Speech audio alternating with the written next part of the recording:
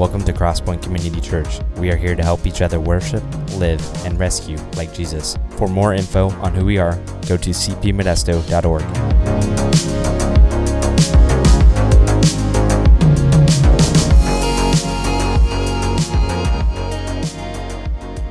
We are in Acts chapter 18 today.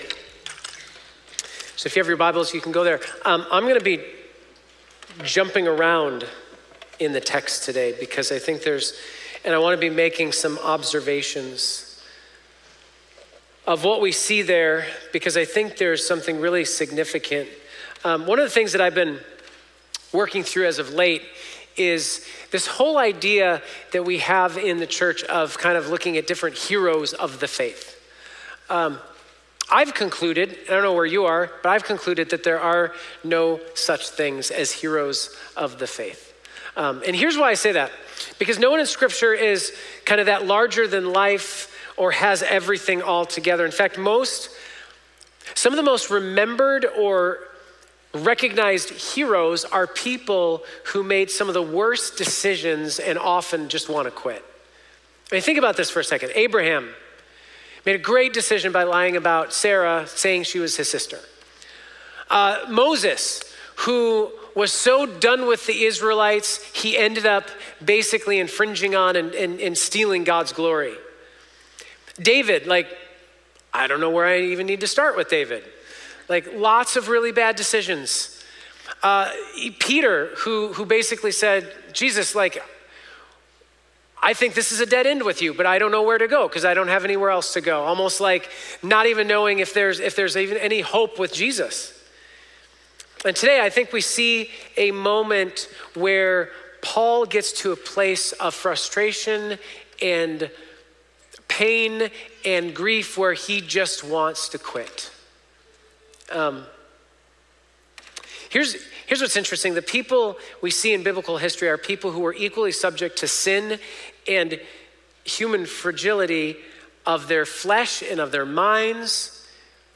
They too struggled with being filled with the Spirit versus being filled more with themselves every single day.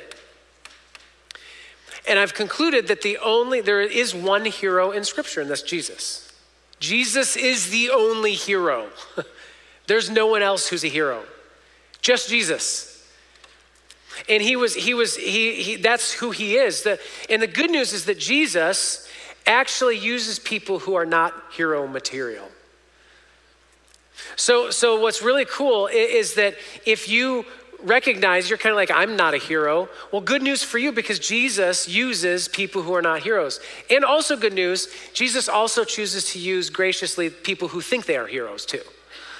So that's good news for you if you kind of are like, I'm a hero. But he uses you too. He uses anyone. And the reality is that it is his presence and power that he grants to those who obediently surrender themselves to his mission. And that's who he uses.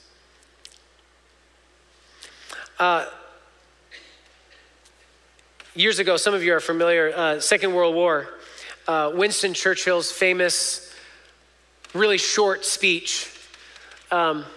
I'm a fan of famous short speeches.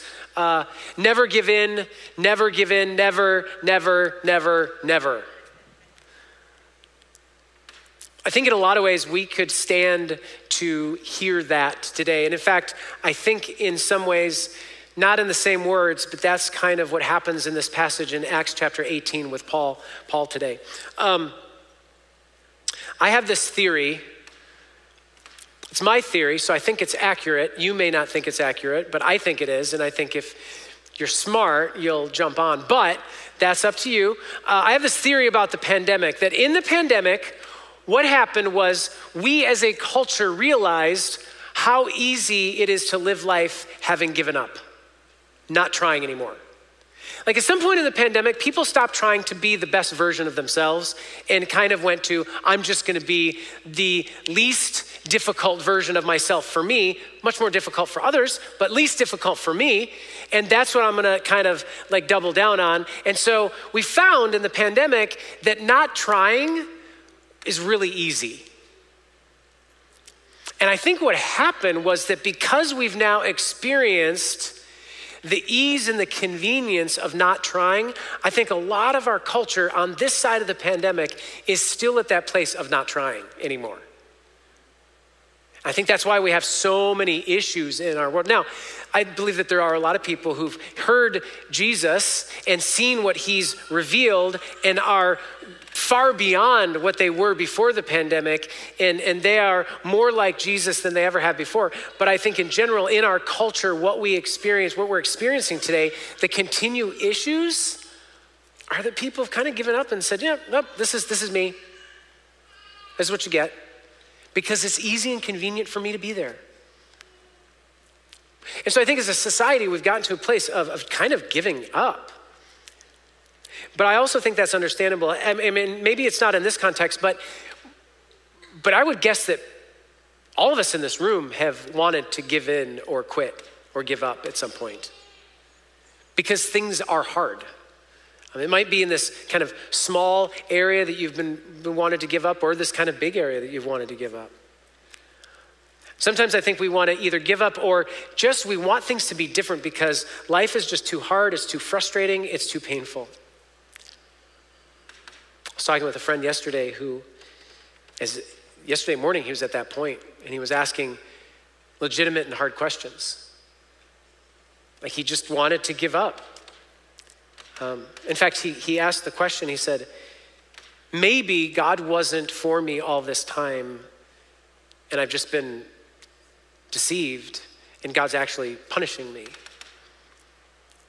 And he just wanted to give up. And I think sometimes the stuff that we experience in life, I don't blame people for wanting to give up. But I think God has something to say about that. And so if you have your Bibles, we're in, again, Acts chapter 18. We're going to look at verses 1 through 23. I'm not going to actually read through all the verses. I would love for you later on today, once we talk about some of these observations and some of the things that we see in this text, I would love for you to go back and read Acts chapter 18, 1 through 23, and let the Spirit speak through maybe some things that maybe your eyes have been opened up to today. I do want to read two verses in this passage that I think are actually the linchpin of everything else in this passage, and that's verses 9 and 10. Acts chapter 18, verses 9 and 10, and here's kind of the context. Paul is in Corinth, and like always, he goes to the synagogue, he preaches. Things kind of go, Some people listen, some people don't. He ends up with the Gentiles. He preaches to the Gentiles. He's there. There's tension. There's trauma. There's all kinds of things that happen. And then eventually he goes to another city. But verse 9 is where Paul goes to sleep and Jesus comes to him in a vision. And so this is what happens. Verse 9. And the Lord said to Paul one night in a vision, "Do not be afraid, but go on speaking and do not be silent. For I am with you, and no one will attack you to harm you, for I have many in the city who are my people." This is after he preaches in the synagogue and things go very poorly, and he ends up leaving the synagogue and going to preach among the Gentiles. Now that's not unusual. That's happened over and over in Paul's ministry in Acts. What is interesting and is unique is that up to this point, Jesus has not come to Paul in a vision after he's frustrated with the city that he's in.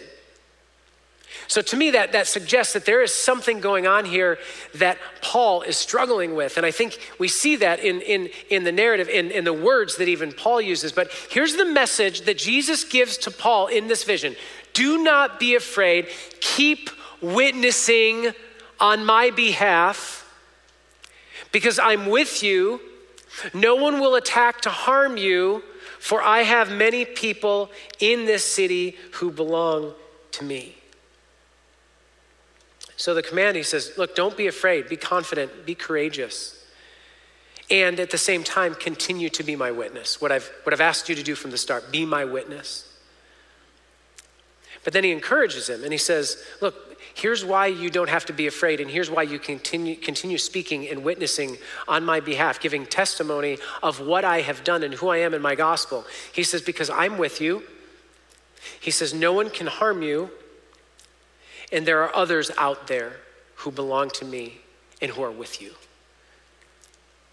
Now those encouragements, I totally get the I'm with you. I totally get there's others out there, even though sometimes we feel like there aren't, but there are. It's that one where he says no one will attack you or harm you that I think we're going to have to unpack a little bit. Because we know from experience and from scripture that just because you follow Jesus doesn't mean everything goes well and everything's perfect. But Paul, like us, I think there's a moment where he wanted to quit, to give up, not to do this hard thing anymore on the mission that Jesus had him on. But I think it's important to not just say, well, Paul's throwing in the towel. He's maybe not, he's just not very perseverant. He's giving up too early. Let's just review why Jesus probably needed to appear to Paul in a vision at this point in his ministry. In chapter 9, after Jesus visits Paul in a vision on the road to Damascus where he says, Paul, why are you persecuting me? In chapter 9, after he meets Jesus, we catch up with Paul, and in chapter 9, there's not one but two plots of people to kill him. So he escapes with his life after two plots to kill him. In chapter 13, he's contradicted, maligned, persecuted, and driven out of a city by the Jews because they hate him. In chapter 14, the Jews turn the crowd against him, and then they get the crowd and they try to stone him. They're unsuccessful at that point, but later on, they actually try to stone him again, and they do, and they leave him for dead. And then later in chapter 16, he is beaten and imprisoned in the city that he's bringing the gospel to. And then in chapter 17, which we just finished off last week, he is forced to flee from not one, but 3 different cities. I probably would have quit much earlier than Paul did. I get the message. I don't blame Paul for being frustrated and saying, I'm done with you. Enough. I've talked to you people enough, and you've tried to kill me, you've stoned me, you run me out at every point, you turn me into the authorities and claim false things about me. I've gotten beaten, I've been in jail, I've been run out of city after city. I'm done with you. I cannot blame Paul for maybe feeling that way. He had compelling reasons to quit, I think. I don't know that I would last through all of that. So here's where I get the idea that maybe Paul was ready to quit. In verse 4, he's in the synagogue. And it says this, and he reasoned in the synagogue in Corinth every Sabbath and tried to persuade Jews and Greeks. When Silas and Timothy arrived from Macedonia, Paul was occupied with the word, testifying to the Jews that Christ was Jesus. And when they opposed him and reviled him, this is day after day after day. And when they opposed him and reviled him, he shook out his garments and said to them, your blood be on your own heads. I am innocent. From now on, I will go to the Gentiles. So this isn't completely unusual that he goes into the synagogue in each city, and then after there's some success, but then after the Jewish leaders start to make a fuss, he leaves the synagogue and goes into the city and preaches to the Gentiles. But it feels like he's escalated a little bit here. He said, look, I'm done with you. Your blood is on your own hands. I'm innocent. I'm going to no longer talk to you, and I'm going to go to the Gentiles. That does feel like he's shutting a door. He's saying, we're done with you. I'm done with you. I've had enough. Everywhere I go, you people malign me, you persecute me, you do all this stuff. I'm done with you. And so it sounds a little bit like, part of it feels legitimate because Paul's the apostle to the Gentiles, but that doesn't mean that he was not a witness to the Jews. In fact, his witness and testimony to the Jews was huge throughout the New Testament church. And so if it's true that Paul is like, I'm done, I just need to be done, I'm done with you, I've done everything I can do, there's nothing else I can do, I'm just done with the Jews. You hear that with Moses when he talks to Israel. He says, you stiff-necked people, like, I'm just done with you. And so he kind of goes back and forth with God. But if it's true that like he was at this point of being done with them, here's the thing. Paul is threatening an action that God will not follow. What I mean by that is this: God does not abandon, not out of frustration or anything else. The contrary is true with God, because the abandoned find a home in God if they are surrendered and willing. That's the good news that God has for us, is that he does not abandon, but he stays. See, here's the thing. That list that I read of Paul having reason to quit, think about God's list of reasons why he should quit on us. Like, you can't even compare those two lists. Like, those are not comparable. Yet God perseveres and keeps going, and he keeps loving us and pursuing us and blessing us. He's never left or forsook us. And so God says to Paul, after he leaves, he says, don't be afraid, but continue to be my witness. Here's what I love about how God works and what happens in this narrative. So it says, he says to them, from now on I will go to the Gentiles. And then verse 7, and he left there and went to the house of a man named Titius Justus, a worshiper of God. His house was next door to the synagogue. Like, isn't that kind of funny in the way God works? I'm done with you, so you will never see me again unless you walk outside and see me next door. Like, it's that moment of when you've met someone and like out in public, and you talk, and then you're like, okay, bye, and then you walk the same direction, and you're like, this is odd. Or even worse, that you've had an argument with someone, and then you find out you're going the same direction. And then you're like, we're still here walking together. And so here, God not only doesn't let Paul just forget about the Jews, but he takes him to the house next door to minister. Like, how great is that? And so he takes him to this house, this guy who loves Jesus and provides his house.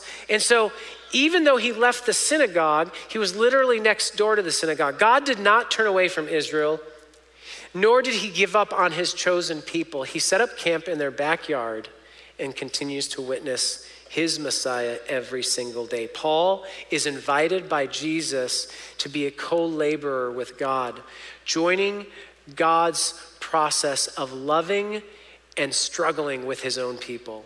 To this day, God continues to call his people home, and he uses the church in the backyard of those who are lost and have rejected God to draw them toward Jesus.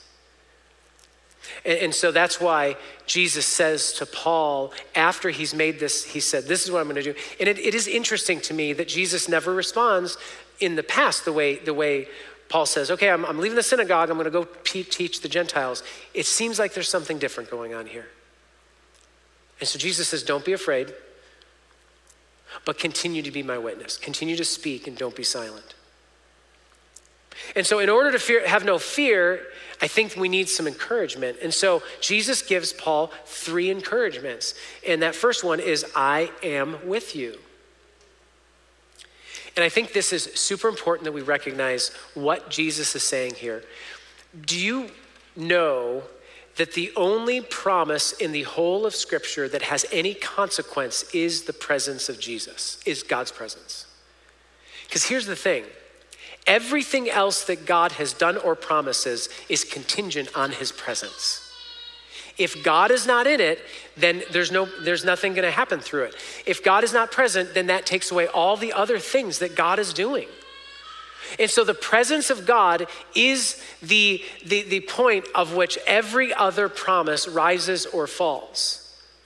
And so he says to Paul, Jesus says, I promise you my presence. And I love how there is this in the moment affirmation of God's presence with Paul. Because look at verse 12.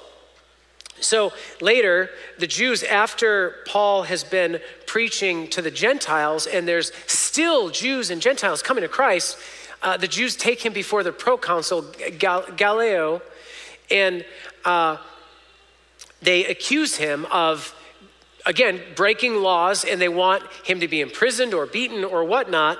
And look what happens in verse 12. It says, but when Gallio was proconsul of Achaia, the Jews made an attack on Paul and brought him before the tribunal, saying, this man is persuading people to worship God contrary to the law. Now, when Paul, this isn't Paul's first time being brought before authorities. Typically, when we read in Acts, Paul's brought before the authorities, what happens? He's accused of something, and then he has to make his own defense, right? Every time he has to make his defense. Look what happens here. As Jesus just said, I will be with you. Don't fear. It says, but when Paul was about to open his mouth, Gallio, this unbelieving proconsul, said to the Jews, if it were a matter of wrongdoing or vicious crime, O Jews, I would have reason to accept your complaint. But since it is a matter of questions about words and names and your own law, see to it yourselves. I refuse to be a judge of these things. And he drove them from the tribunal. Okay, think about this for a second. Paul didn't even have to open his mouth, and he was defended. God actually, in that moment, used Gallio, the proconsul, to take care of Paul in the presence of the Jews. And here's what's extraordinary about this. Not only did Paul not have to defend himself, but Gallio, in what he says here, in this moment, a very powerful, authoritative individual in Rome legitimizes the pursuit of the Jewish Jesus, the Jewish Messiah, as a sect dispute, not a problem with Rome. Here's what that means. He just basically said, following Jesus is not a problem with the Roman Empire. It's a problem between your little in-group, and so don't bother us with it. It's legal as much as Judaism is legal because it's the same thing in my eyes. In other words, he just legalized following Jesus. Talk about what the presence of God does in that moment. And to think about the fact that Paul had to be so encouraged in that moment because he basically just got not only defended but legitimized in front of the Jewish leaders. So Jesus also says to him, not only will I be with you, but he says, no harm will come to you. They will not attack you.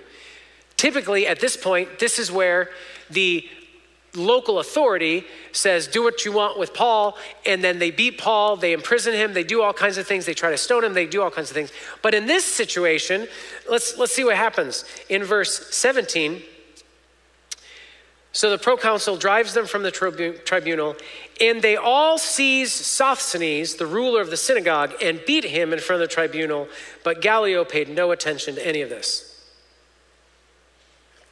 So Paul's standing there, probably expecting to get beaten or get attacked, and the Jewish leaders go and beat the Sosthenes, who's the leader of the Jewish synagogue.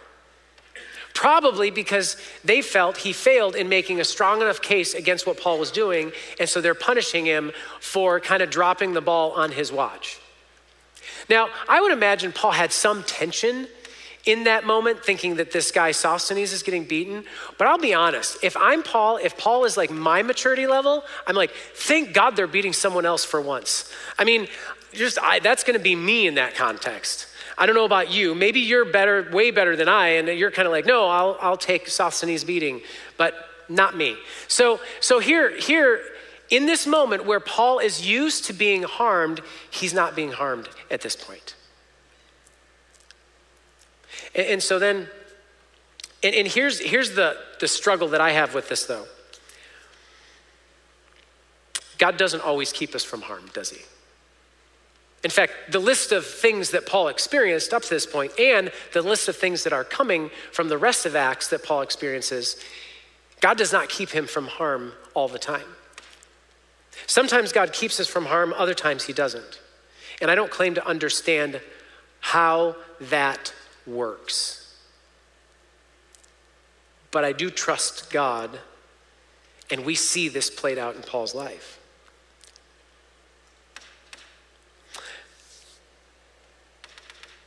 Like, I just had a very real struggle yesterday trying to navigate this whole idea. God says, the righteous find rest in me, obey, and things will go well. But things aren't going well. Why? I don't know. But I do think this no harm will come to you can be true in the present physical reality, but I think there is a deeper, more significant reality that no harm can come that Jesus is talking about in his vision with Paul. There's two mentalities that are very similar, that have very similar consequences, but very different ways they get to those consequences. Two people who will do almost anything. They're not afraid of anything. They don't run from anything. Nothing can stop them. Nothing stands in front of them. And one of those kinds of people is someone who has nothing left to lose. Like somebody who's lost everything and there's nothing left for them to lose. Those people make decisions and they go through things. Nothing's gonna stop. They're not afraid of anything because what do I have left to lose, right? But there's another group of people who are kind of like that, but they come from a very different place. And that is those who recognize that there's nothing that can be taken from them. You see how that is different? And here's what I want us to understand that Jesus does. No one can take what Jesus has already secured for you and I. No one can take what Jesus has already secured. You see, Paul, you and I cannot lose what Jesus has secured. We fall into that category of living our lives with the mentality that there is nothing that can be taken that Jesus has already promised us or secured in our lives. No harm can come to our adoption as daughters and sons of God. No one can harm our character in which Christ has transformed us into.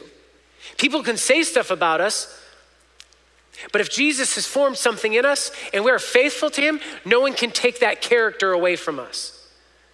No one can harm what is prepared for us in our inheritance. The Holy Spirit indwelling us is a guarantee of that inheritance that cannot be shaken or taken by anyone, whether human or spiritual.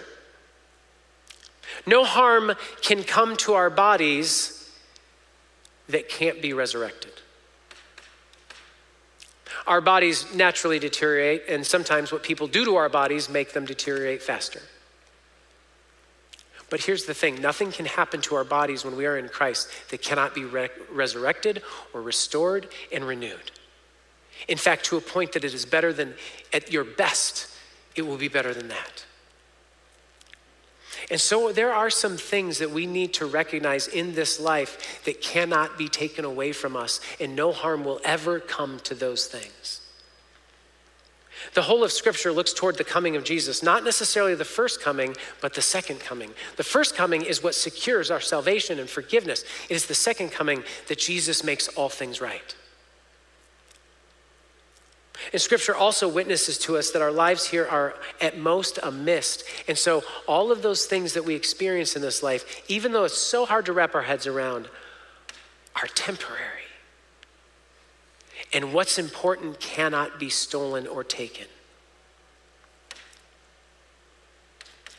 And so Jesus, the final thing he says in the vision with Paul, he says this, he says that there are many others in the city who love me and follow me. In other words, there are many others who are with you. You're not alone. Like Elijah, who ran to the mountains and said, God, I am the last of my kind. I am alone. There's no one else, even though God did have others. And he says the same thing to Paul. No, there's others here in your midst who belong to me. And let me just give you the example, both Jews and Gentiles. The very people who Paul gave up on in the synagogue were some of the people who were actually coming to Christ. Look at verse 2 and 3.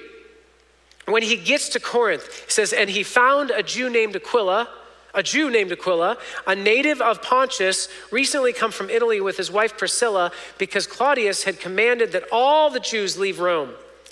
And when he went to see them, and because he was of the same trade, he stayed with them and worked, for they were tent makers by trade.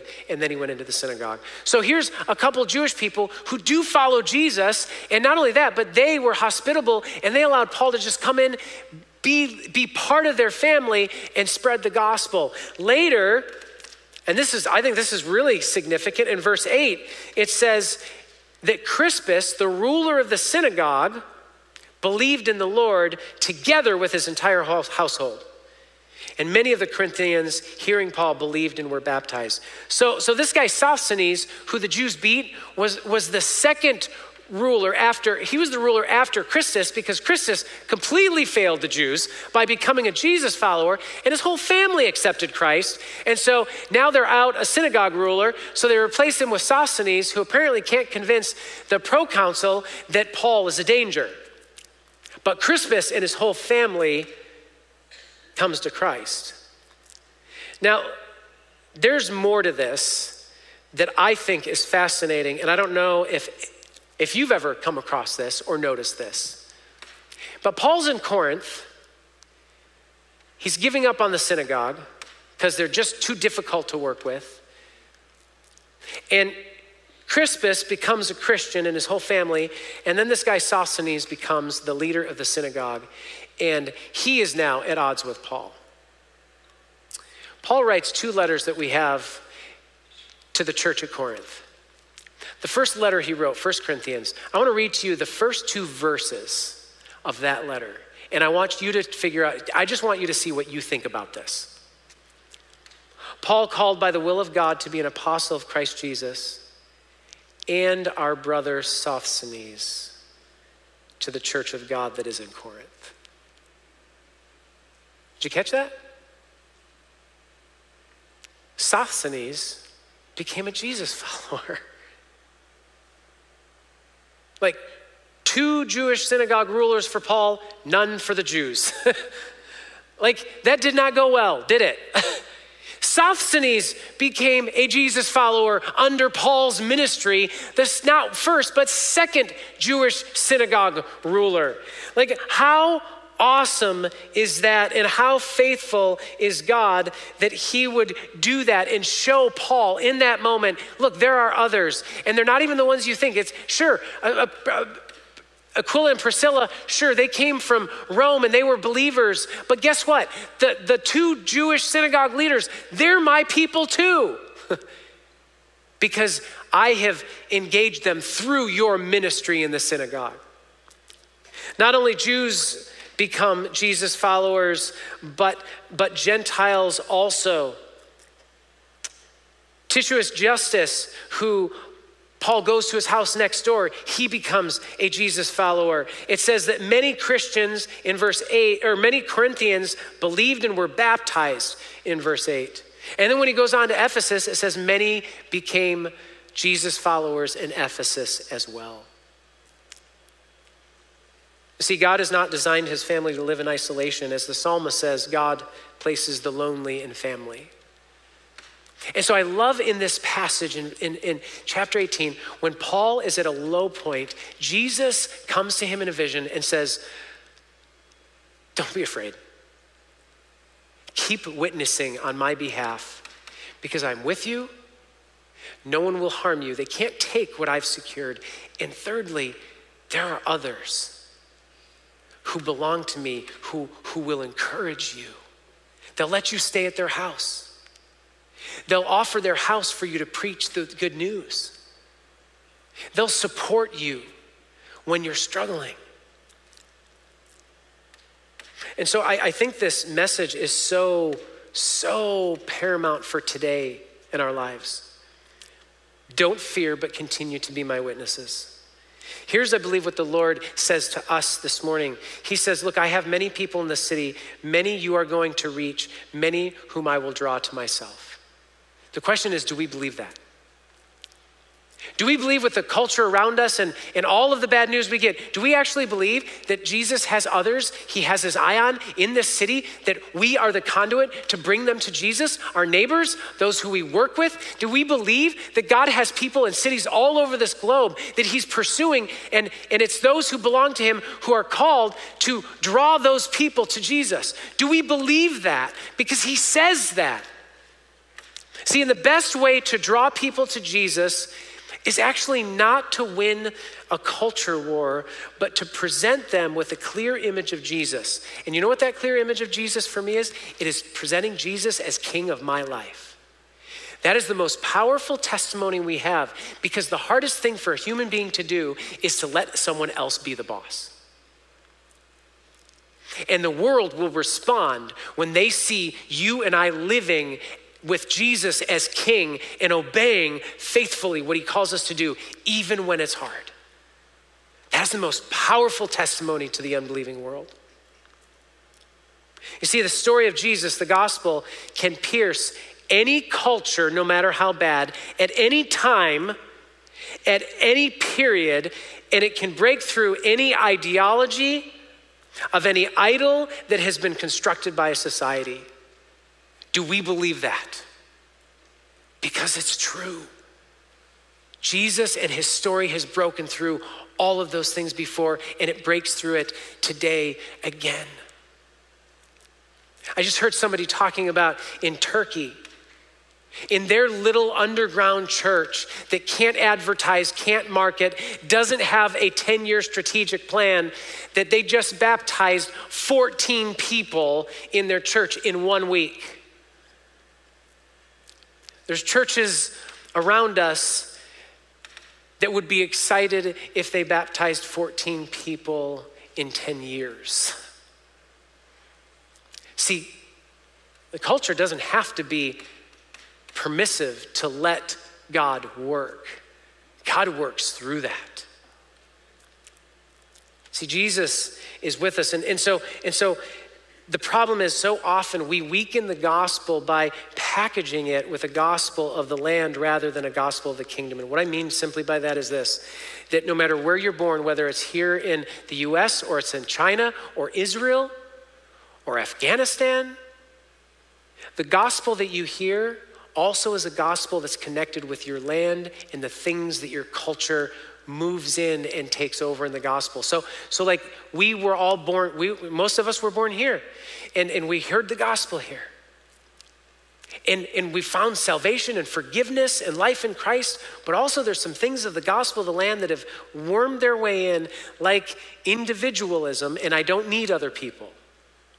And I don't need to ask for other people. I can help other people, but I don't need to ask. And that's weaved its way into our gospel. And that's not the gospel of the kingdom. The gospel in the kingdom is you are weak and you do need others. That's why God hasn't left us alone. Jesus is with us. We cannot lose what he has secured, and we're not alone. And we're going to do communion today as we close. But what I want to do, what I want to do as we do communion, before we do communion, is this.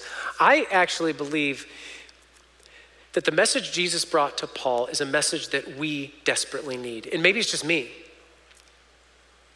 I'll be honest, I regularly want to quit everything. And I don't know about you, but maybe this last week you wanted to quit. You were hearing the voices in your head and you were like, I want to be done with this. Maybe that wasn't your last week, but maybe this Wednesday that's going to happen. So here's what I want to do. I want to give an invitation, and I want to ask you, if you are in that place where you're just like, man, it is so hard and I'm so tempted to quit. Following Jesus is hard. Obeying Jesus is hard. I just want to slip into that place where I don't have to try that hard and be comfortable, and it's just so much work. And you're at a place where you're just like, I just want this to be done. I want to live life easy. And maybe we're just struggling with wanting to quit. I want to invite you to come forward up here And then I want us to gather around as a church family and pray for each other. So right now, if you're here in this room and you're kind of like, yeah, that describes me. I have wanted to quit. I go up and down. I need to hear Jesus say, don't fear. Keep being my witness. I'm with you. I've secured you. And there are others. So right now, if that's you, if you're kind of like, man, I've got things that God's asking, but I just want to quit, come forward. Just come up here.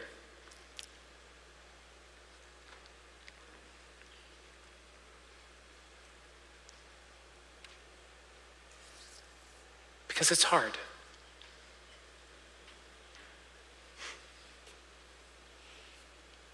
Just so you know, in my mind, I'm down there because it's like a roller coaster for me that I just sometimes think it's too hard to really follow Jesus.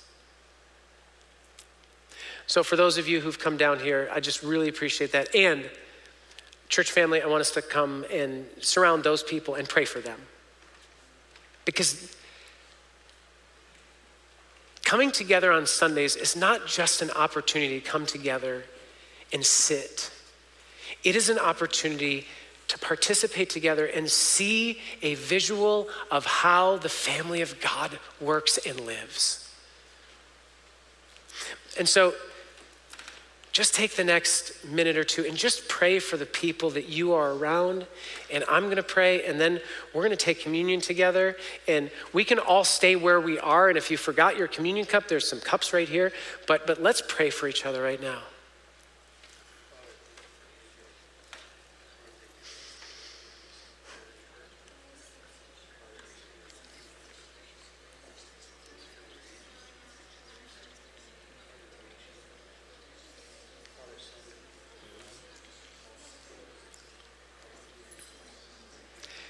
Jesus, as people are praying right now,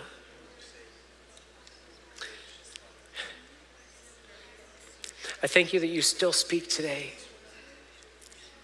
And I pray for every person, whether they came forward or not, and every person that just is struggling with how hard it is to surrender daily and follow you and take up their cross. God, I pray that you will remind them in this moment that they are surrounded not by heroes, but they are surrounded by a great cloud of witnesses.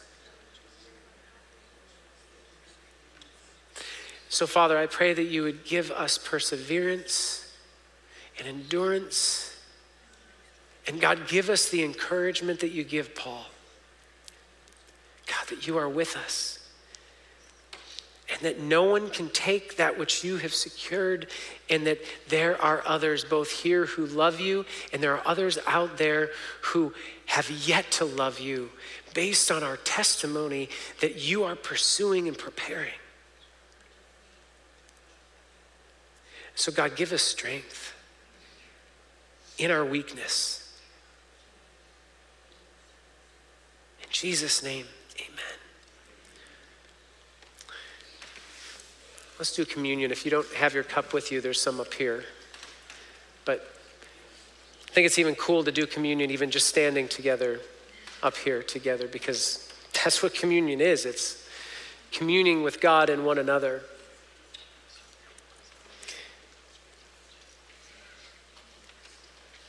Probably a terrible dad joke about communion is Sherry shared this with me yesterday. The disciples and Jesus walked into the restaurant and said, table for 26. And they're like, that's not that many of you. And they said, we just want to all sit on one side. But, sorry. When Jesus was there in the upper room with his disciples together, he said, this is what I'm doing for you so that you will never be alone. So that I will always be with you. And in doing what he did, he secured things that can never be taken away. And he secured it for his family. So he said, when you take this, when you gather together, take this bread, and when you eat it, remember my sacrifice. Let's take that together. And then he took the cup and he said, this is my blood. It's my covenant with you that I'm giving my life so that your sins can be covered. You don't have to be a hero. And that I love you and I'm for you and I'm calling you to be my witnesses to the uttermost parts of the earth. So let's take the cup together. Jesus, thank you. Thank you for what you've done and what you continue to do. We love you, and in Jesus' name, amen.